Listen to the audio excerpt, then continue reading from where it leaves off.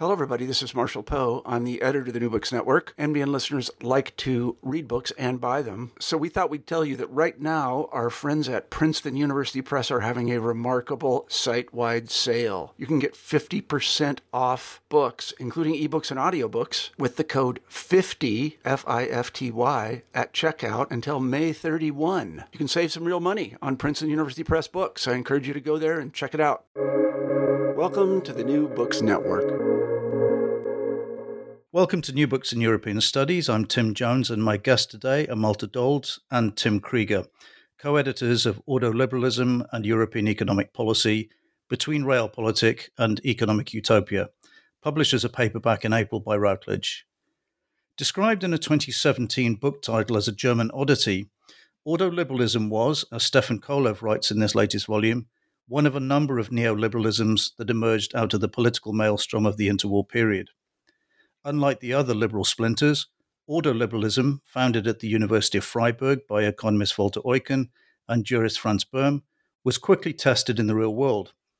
The Germany rebuilt out of the ashes of war was founded on its principles: rules-based economics, independent agencies protected from politics, and the state as arbiter.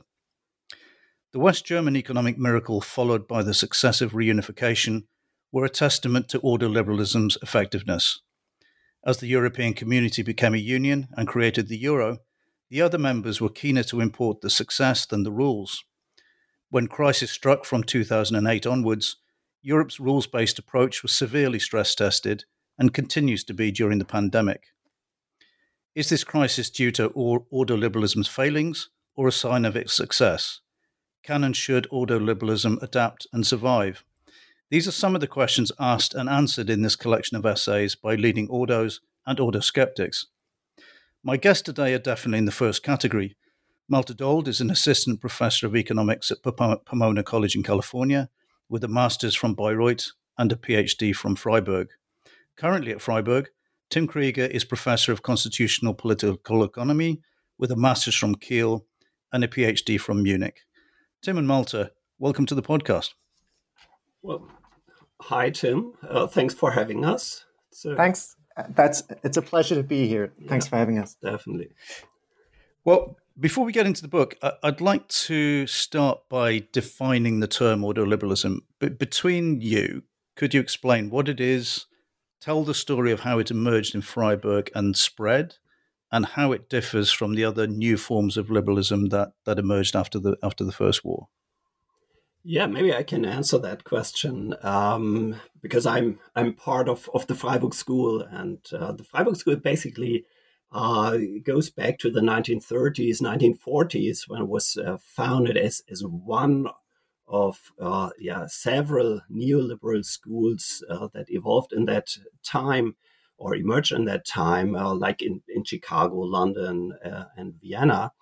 And it was actually only later called Ordoliberal School because there was this journal called Ordo, which was published by Walter Eucken and some other prominent scholars from Freiburg and elsewhere.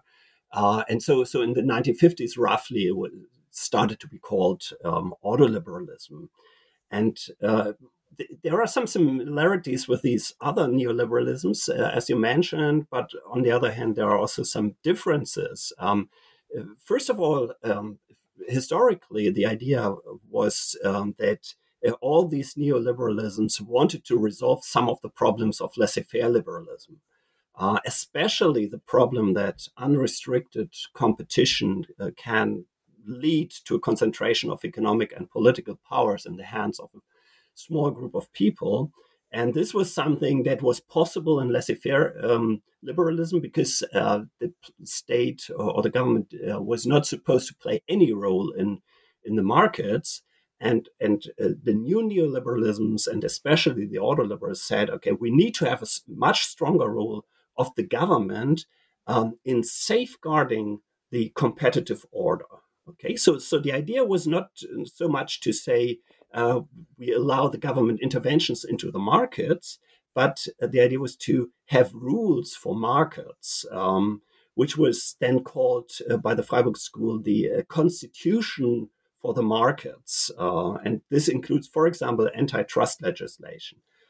Today we would probably call this simply market institutions, but in Freiburg there was always this group of economists and lawyers or law professors who were working together, and this led to this strong emphasis of legal rules, of constitutions, and which was later actually found again in James Buchanan's work and in the Virginia School, who were doing constitutional economics. And James Buchanan was actually the honorary president of the Walter Eucken Institute in Freiburg for a very long time because of that. And so there are some linkages between these groups, and especially this emphasis of legal rules and constitutions that was kind of specific to the Freiburg School. And it was all about this restricting economic power concentrations, political power concentrations, which were, by the way, very important for the Freiburg people because they were part of the resistance movement against the Nazi dictatorship in the 1930s and 40s. And so they had personal experiences of oppression, and therefore they were also very political thinkers. And I mean, the people you described there, I mean, obviously, there's the sort of German wing of ordoliberalism, and then the spread to the Chicago School and to people like James Buchanan. I think many people would associate at least most of those people as being on the right of politics. Is there an ordoliberalism of the left or the center? I mean, I know some of your writers touch on the sort of social, the marrying of social policy and economic policy. Is it something that has become associated with the right, or is correctly associated with the political right? Yeah, maybe I give it a try here. So you're absolutely right in, if you look at the sociology of ordoliberals and ordoliberal professors in post-World War II Germany, that there was a, let's say, center-right leaning of those professors that were following in the footsteps of those earlier ordoliberals. And you could even look at those interwar ordoliberals that were part of a larger, group of neoliberals that met, in the 30s, in the late 30s, in the colloque Walter Lippmann, right, in Paris. Mm-hmm. And there was always that, affiliation with a center-right, slightly conservative, political wing. But interestingly, and I think that is, contested in contemporary scholarship on ordoliberalism, the question is always, is it found in the original ideas, for example, of Walter Eucken, right? Is there something inherently conservative in the ideas? And Tim and I, we tend to think that that's an open question. And it's more of a historical, sociological development that happened then, and not necessarily linked to those original ideas. And interestingly, Walter Eucken, starts one of his famous books that was posthumously published in 52 with the social question. So basically, economics is not first. The social question is first. And what he means by social question is questions of, social justice. And if you start with that question, quite frankly, it's an open or it's an open debate whether that's really a center-right starting point. Now, just one more point on that, and I think that maybe leads us to some of the contemporary discussions. Apart from what Tim just said, that power and the dispersion of power was a very important point of the early ordoliberals. Nowadays, often ordoliberalism, there's a shortcut thinking that ordoliberalism equates thinking in rules and, the strict adherence to rules. And if you have that very shortcut reading, you could come to the conclusion and think, well, it's all about austerity policies. It's all about those typically affiliated with more conservative, also, Chicago School economists like Friedman, like Buchanan and others. But we, at least in this, in our book and in our writings, Tim and I, we tend to say that it's very much an open question whether there's a necessary link between ordoliberalism and conservatism and center-right politics. Yeah, and I did finally identify the two chapters I was referring to towards the end of the book, before your conclusion. The chapters by Julian Dürr, Niels Goldschmidt, and Alexander Langer, and the one by Bridget Young, where they talk about the social market economy side, the need for stronger cohesion policy, and the tradition from Alfred Müller-Armack onwards of trying to marry ordoliberalism and modern social policy, I guess with the idea of creating a buy-in for all social groups and therefore buying social peace. Is that, well, I guess we could come to it later, but is that a tradition that developed later in ordoliberalism, or was that element always there right from the beginning? Well, I would say this is something that was there from the beginning. I mean, and this started with a social question that Malte just mentioned, and there is, of course, this strong influence of the Freiburg School on the development of the social market economy in Germany. And so this is also in some of the chapters of the book, you can really see how these let's say market based thinking of the Freiburg School, which was always open to the social question, merged with some social Catholic thinking by others in the German post World War society, and bringing these two things together then led to this idea of a social market economy. And that was something that evolved over time. What happened then later was basically that I at least that's my interpretation. Some of the ordoliberal scholars became more conservative again. And especially when there was this paradigm shift in the 1970s, 1980s, towards more supply side economics, and that was embraced by some of the German ordoliberal professors that were around, and that is basically shaping the picture that we have, or that some people at least have nowadays, of what ordoliberalism is. So it was more social in a sense in the beginning, and then it became more conservative over time, and now. The younger scholars and the ones you mentioned in the book, like Niels Goldschmidt and Brigitte Young, they are moving back basically to the roots of these social ideas by the early ordoliberals. Right. Well, coming to the book now, it was based on a workshop you called in 2016. What prompted you to call that workshop? How did it develop into a book, and how did you get Wolfgang Schäuble to write the preface? Was that a difficult process?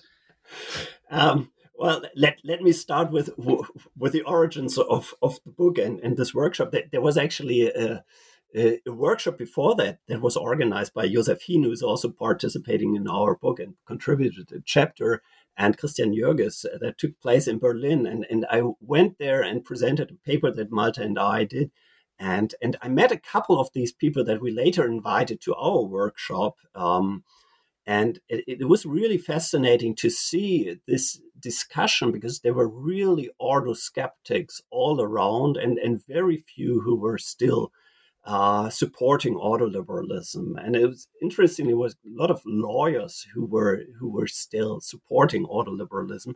And I thought, well, that's a nice idea to bring this to Freiburg. And we had the 75th birthday of a major donor of the Freiburg University, and who is strongly interested in ordoliberalism. And so I thought, let's have a little workshop to honor this donor. And so that is how things evolved. And then we asked Lars Feld and Volker Berghahn, Brigitte Young, and others, even Werner Bonefeld, who's really an ordo skeptic. And they all came, and it was a great event. And everything evolved from that, basically. And we had a lecture series then in the next semester, where we invited Kenneth Dyson and many other people, and then the word spread somehow, and we decided to have this volume And suddenly some people like Ottmar Issing gave us a call and asked, well, can I also contribute a chapter? And we said, wow, this is great. All these really interesting people, Rüdiger Bachmann, Michael Wohlgemuth, and so on.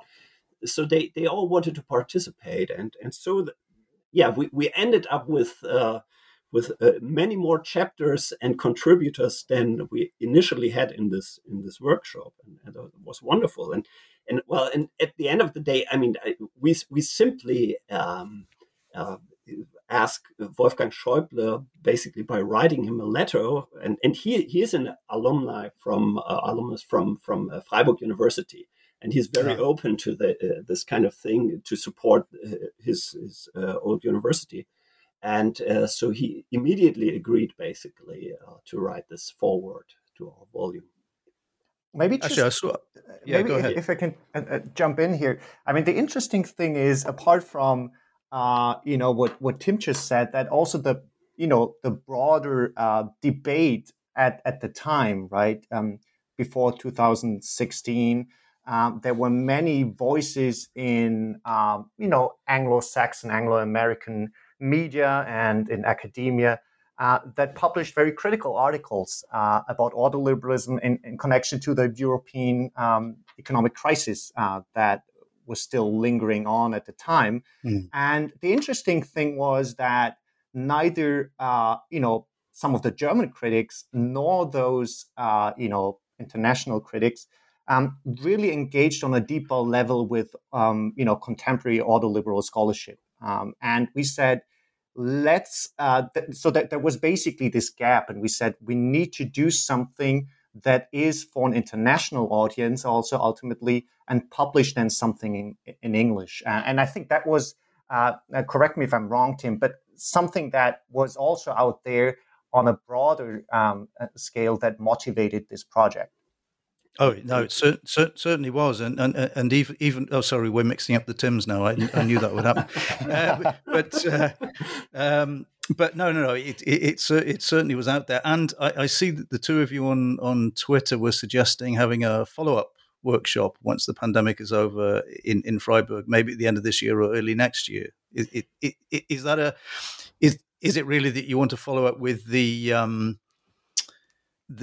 obviously the huge change in circumstances since 2016 and even since the publishing of the book, with the significant changes in economic policy due to the pandemic? We haven't really thought about the pandemic issue, but our idea was to bring together younger scholars who are interested in ordoliberalism, because I mean there is this bias that also in the book, many of these scholars who contributed are already a little bit older and established professors, and or some of them even retired professors. And we thought, because we got so much positive feedback especially from younger scholars, that we thought, okay, we need to do something where the old guys basically are not the ones who are presenting the papers, who are advancing the new ideas, but maybe just comment on that, but let the younger guys do the work, present their ideas.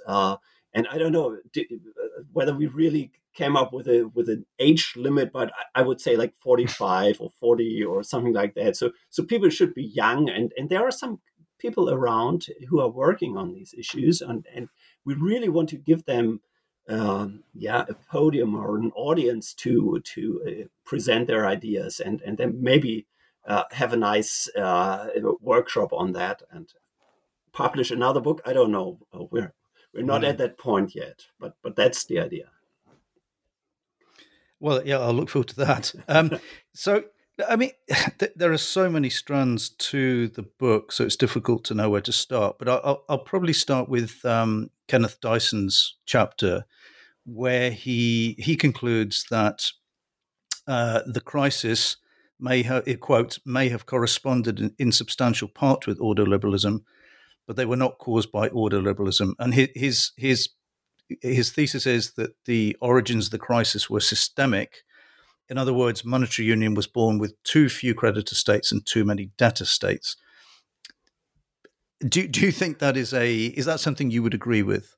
That's a really good question. Maybe I can answer that, or try at least. I think it's the origins of the crisis are systemic, but I would provide a different explanation than Kenneth Dyson is doing, because I think Dyson's argument is somewhat too static in this case. I mean, what he does is he basically states, okay, in the beginning there is a fixed set of states that are involved, and there are not enough creditor states in the sense of somehow redistributing resources from the creditor states to the debtor states.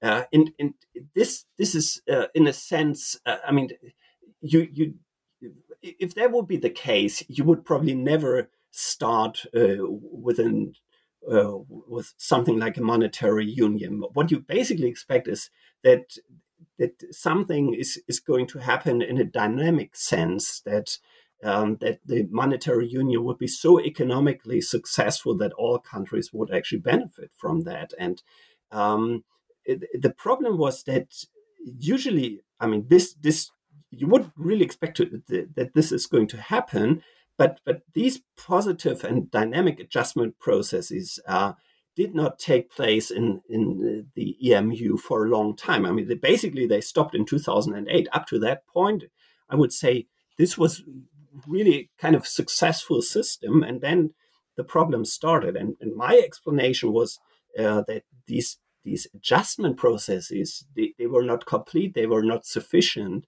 There was not really a sustainable catch-up process of some of the Southern European countries.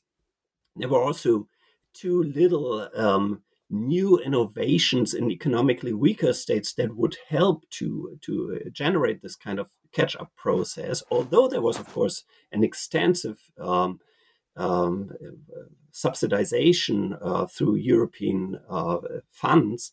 And there was also very little internal migration. So the preconditions for what the economists then call an optimal currency area were hardly fulfilled.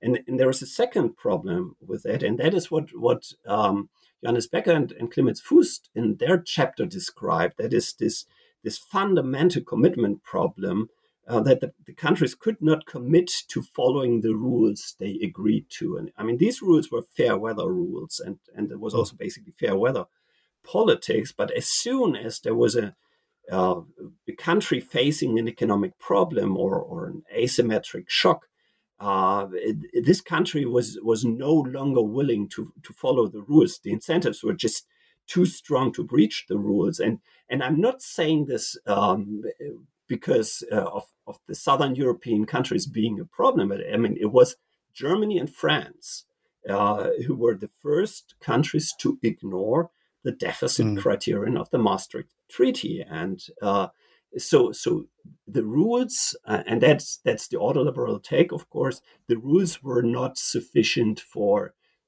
setting up this kind of monetary union, which was not an optimal currency area, and we would have needed a different institutional setting to come up with this kind of union.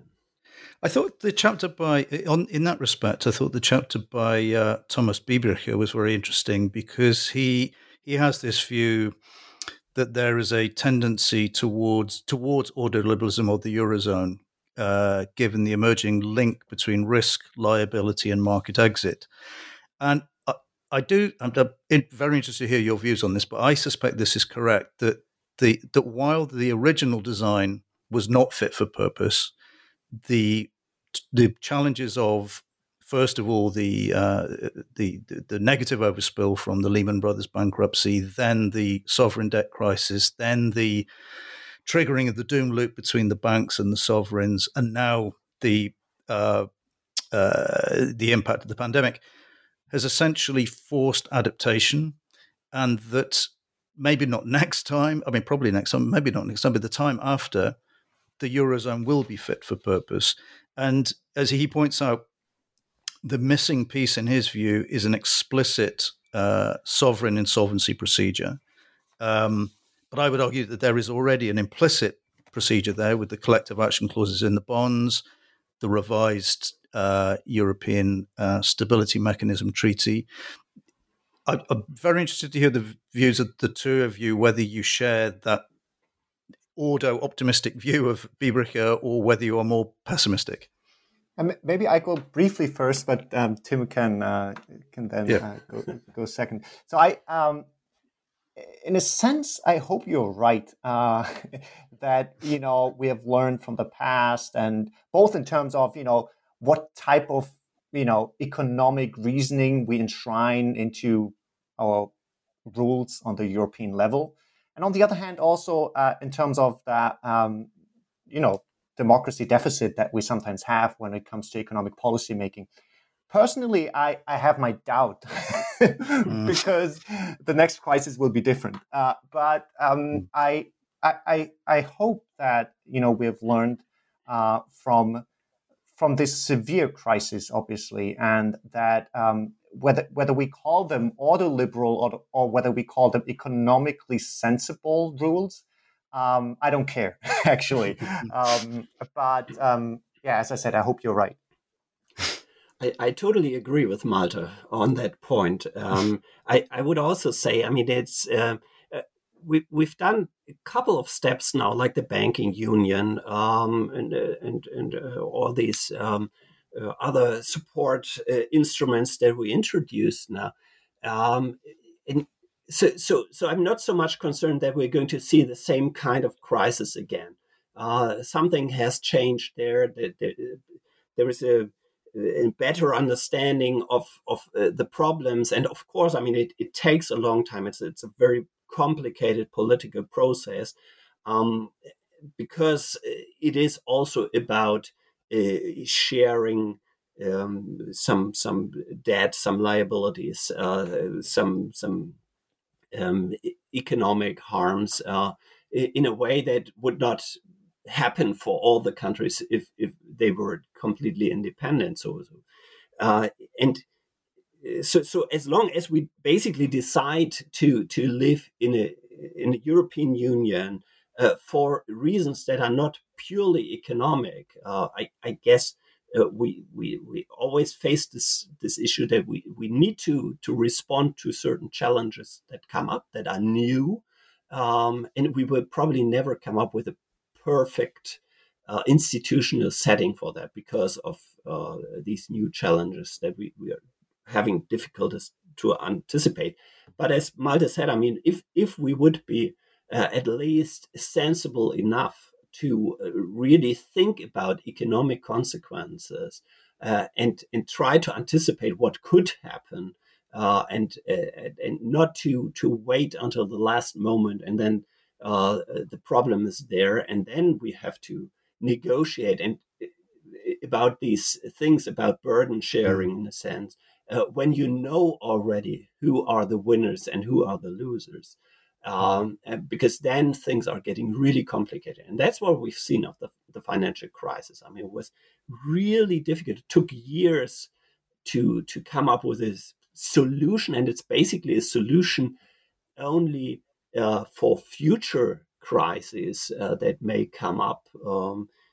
So we are setting up institutions for the future, but not for resolving basically what has happened in, for example, the financial crisis, or maybe now during the pandemic. And just thinking more in terms of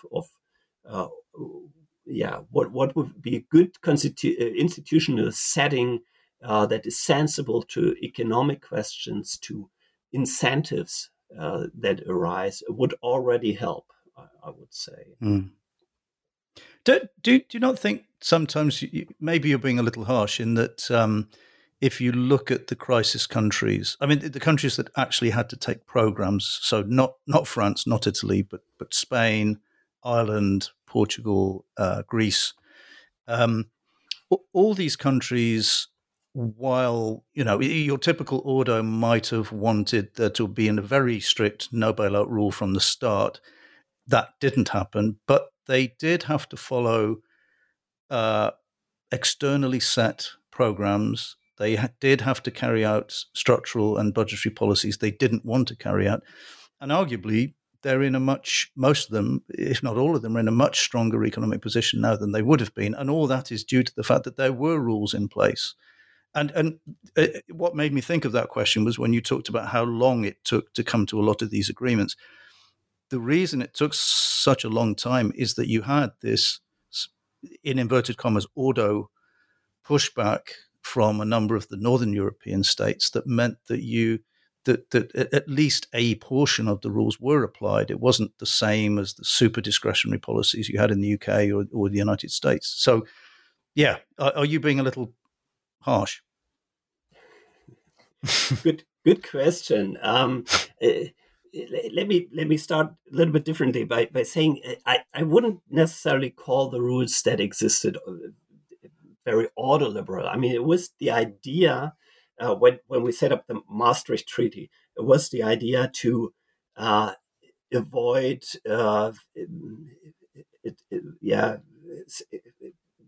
the emergence of problematic incentives. So this, I mean, that's the classical commitment problem basically that we have. So everyone agrees on something, and it looks nice to have a monetary union, but we are not ready to have a monetary union because some adjustment mechanisms don't work. We don't have harmonization of economic policies and all this kind of stuff. And this was certainly not the ideas of the ordoliberals in the 1990s.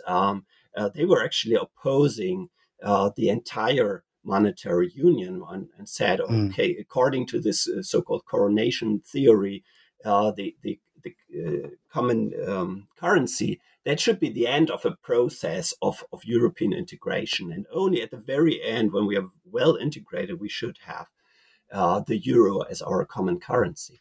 And so most of the ordoliberals who were involved in this debate in the 1980s and 1990s, they would say, well, this is kind of, it helped a little bit, or there was the idea to have at least a little bit of a rule that avoids excessive government spending. But it was from the start, it was insufficient. And now they, of course, argue that they were proved right in a sense. What I dislike about much of the discourse, especially on the German side, was that it was claimed that we should follow some ordoliberal rules here, which we were not so much interested in the beginning, and then it was labeled as something ordoliberal. But it was, especially the crisis resolution, was very much, in my opinion, something that is driven by national interest.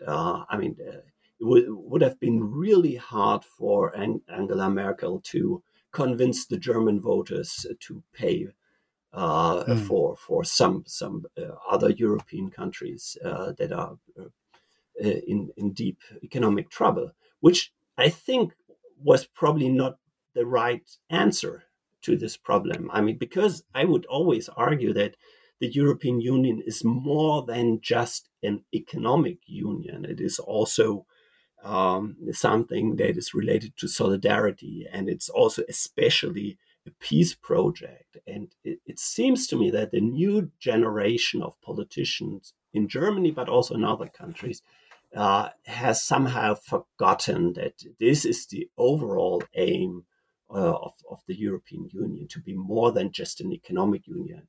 Although, of course, economics is really important, but still. So the Germans were harsh, and other Northern Europeans were harsh as well on the Southern Europeans, and I wasn't really happy with that. Let me throw in one more thought that is slightly, going off in a different direction, and that is, the question that you asked, Tim, was, aren't we now all, in those countries, better off since we followed basically those rules? And some people would say those, ordo-liberally sounding rules. And I think what is important to note is that in ordo-liberal scholarship, there's also a shift away from the self-understanding of the 1980s and 90s that was very expert-driven. These, I would say, slightly older white men thinking about the sensibility of certain rules. But, in doing so, you neglect a scholarship that was really pushed in the 90s and then the 2000s. And Victor Vanberg is a very important person in this regard, that said, well, we cannot just talk about the content of rules. We also have to talk about basically the process of legitimation of those rules, right? And how far is it the citizens, the consumers that are sovereign when we talk about those rules, or in how far are they imposed? And when we look into, polls that came out after some of those rules that we're now talking about that were implemented in Greece, in Italy, in Spain, etc., you see that people were not just welcoming those measures, but there was resistance, and the resistance was because of that top-down procedure that was inherent in the setup of those troika measures. And I think that's important to note, that ordoliberalism has at its core not just a thinking in rules and order, but at its core is a liberal democratic program. There is a tension there, right? And it's a tension that goes well beyond ordoliberalism. If we think about economic expertise more general, we have that tension. But I think it's an important point to mention that when we talk about, is this rule ordoliberal, we cannot just talk about the form and the content of the rule. We also have to talk about how did this rule come about when we call it ordoliberal. No, that's a good point. I mean, several of those countries essentially used they treated it as an external anchor, so there was no buy-in for the kind of reforms that they had already pre-agreed to. Well, actually, that brings us to your very interesting conclusion. Between the two of you, you wrote this forward-looking essay, which is based on the following quote: "If ordoliberals want to be relevant in the 21st century, they need to escape pure exegesis of their past heroes, rediscover the reforming spirit of their liberal ideals, and apply them anew to the existing socio-economic challenges in Europe." And you set out this agenda that goes, as you say, goes way beyond just what I think most people would consider to be ordoliberal policy framework. Could you set out the four big ideas you have here and the underlying problems that you see in European economic structure? Of course, maybe I start with those 4 points that you just mentioned, Tim. So what is important to note, and that's a theme in the book, but it's also a theme in the work of Tim and me, that we say, well, you only can understand ordoliberalism if you clearly understand, the role of institutions and the role of the state as a central player. And that's interesting because it's something that, when you look into other neoliberal scholarship, that's a question that is sometimes neglected or is not, really emphasized. Now, what is the role of the state? Well, we would say, and of, let's say, formal institution more generally. First and foremost, we need non-market institutions to create a functioning market, right?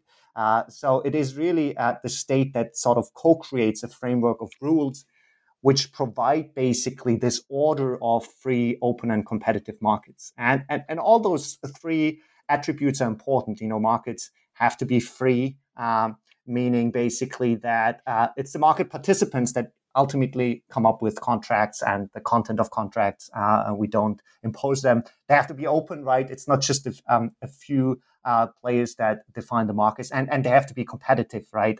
Again, not just two or three big players.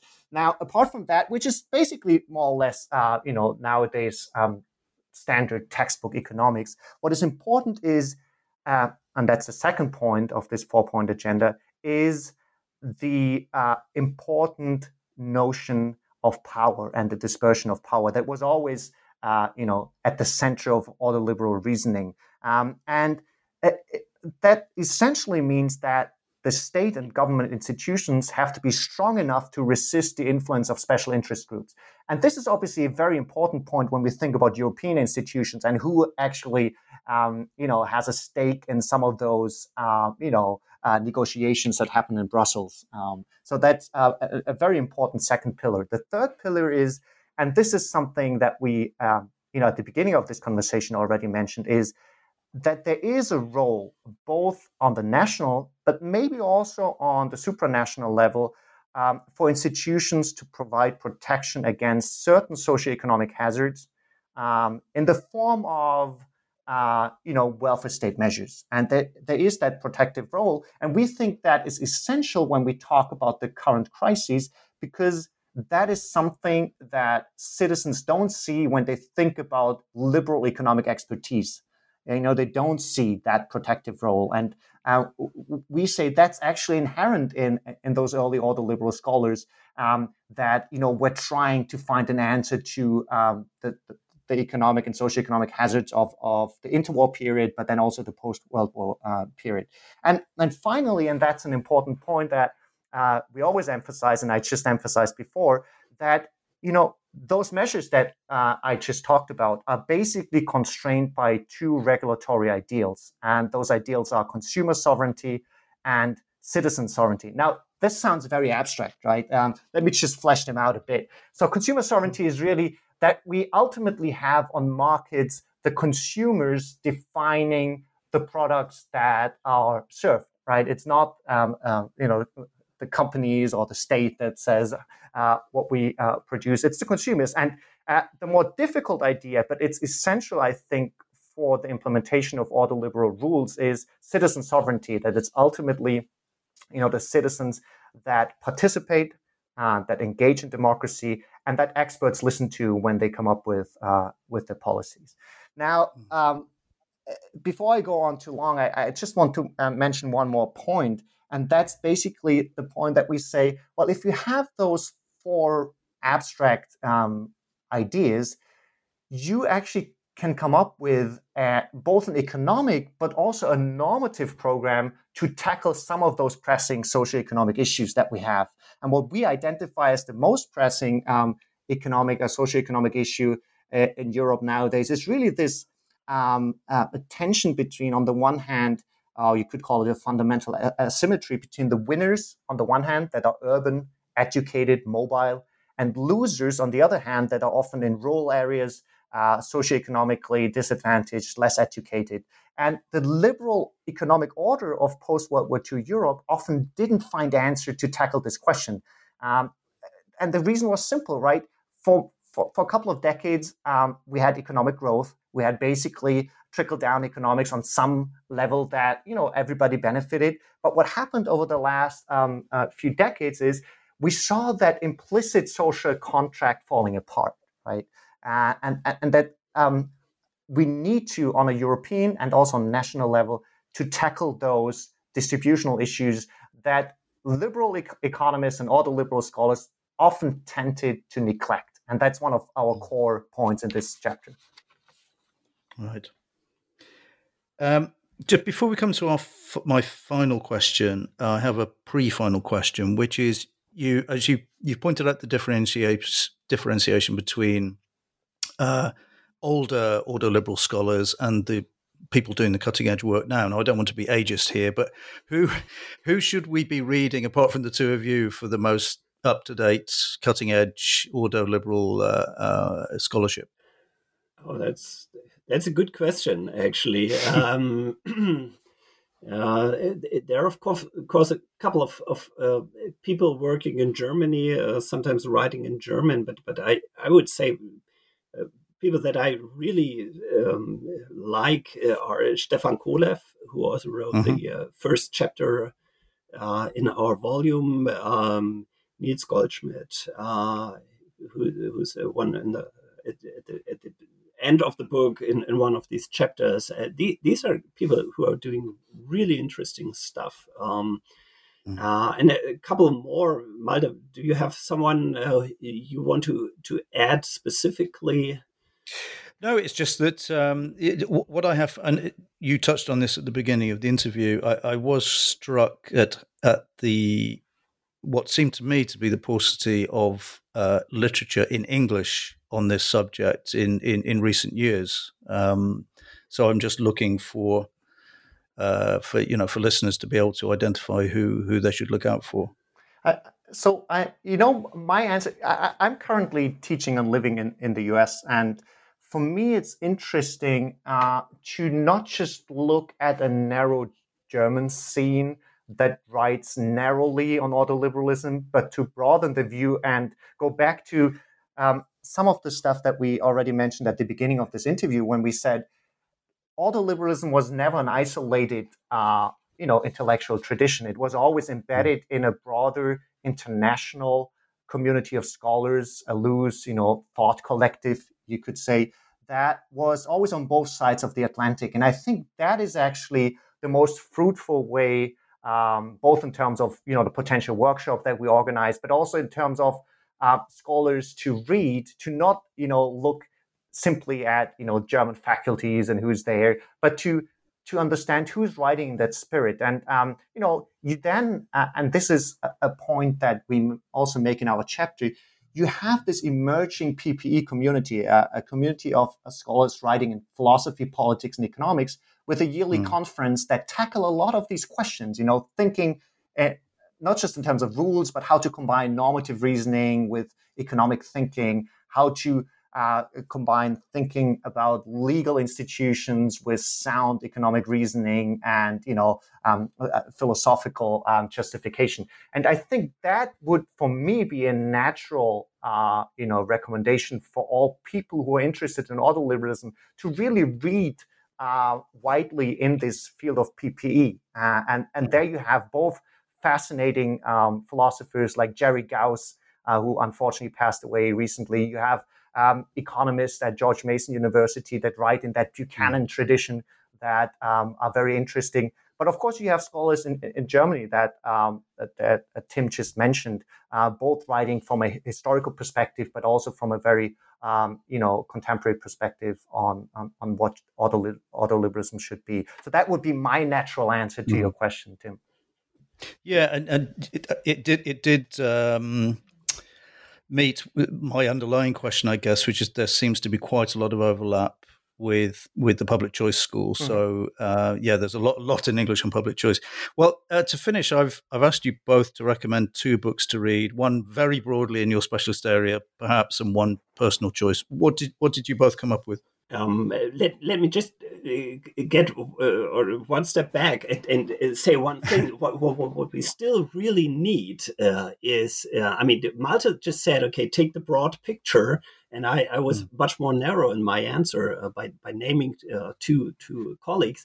But I think what we really need is scholarship that combines these two lines. Where some people who really show how these different schools relate. And I think that is going to be a challenge for the next years to really work out these linkages between the different schools and to show that these people are really working on very similar issues, but use very different ideas and works and so on to come to similar results.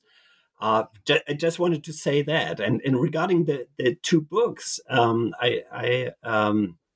I have, of course, one book. I haven't read it yet, but I'm going to read it over the summer, and that is Kenneth Dyson, Conservative Liberalism, Autoliberalism and the State, Disciplining Democracy and the Market. And I'm especially interested in the question that you already mentioned, Tim.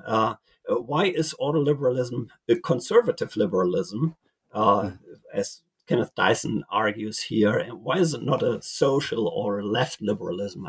And that's something I want to understand. But first, I need to understand, of course, why it's mostly a conservative liberalism. And a little bit broader than that, or my personal recommendation, because I'm just reading this book and it's really fascinating. That's Robert S. Taylor, Exit Left, Markets and Mobility in Republican Thought.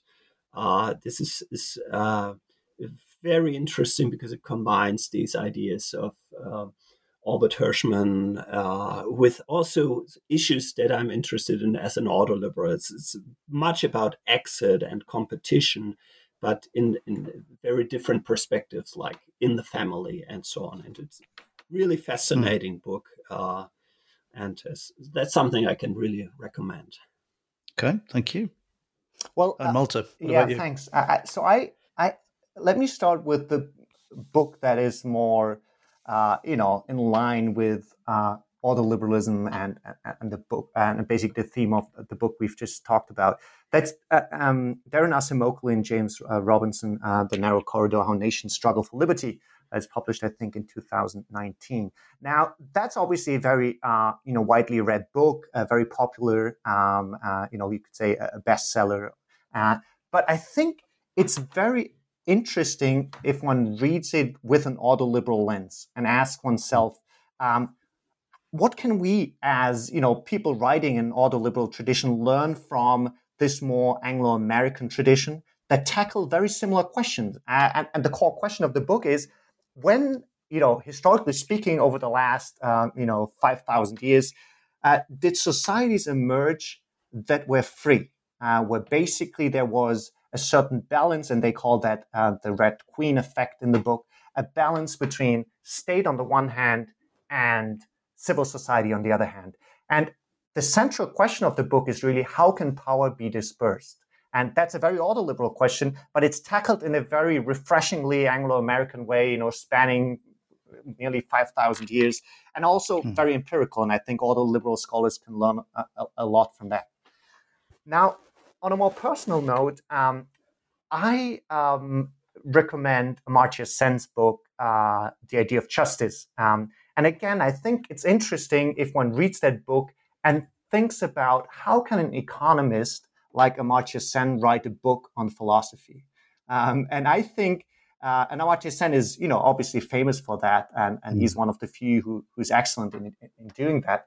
But I think, and this is a topic that Tim and I also tend to mention in our articles, autoliberals shouldn't shy away from normative reasoning, from defending certain core liberal values, and to, basically go down a similar path like Amartya Sen did. And Sen was quite successful. And I think autoliberals should do something similar with their background, and not totally go down that technical route and become all econometricians. Having said this, nothing's wrong with econometrics, but I think there's something appealing and charming in the autoliberal traditions that is their unique selling point, and they shouldn't lose that.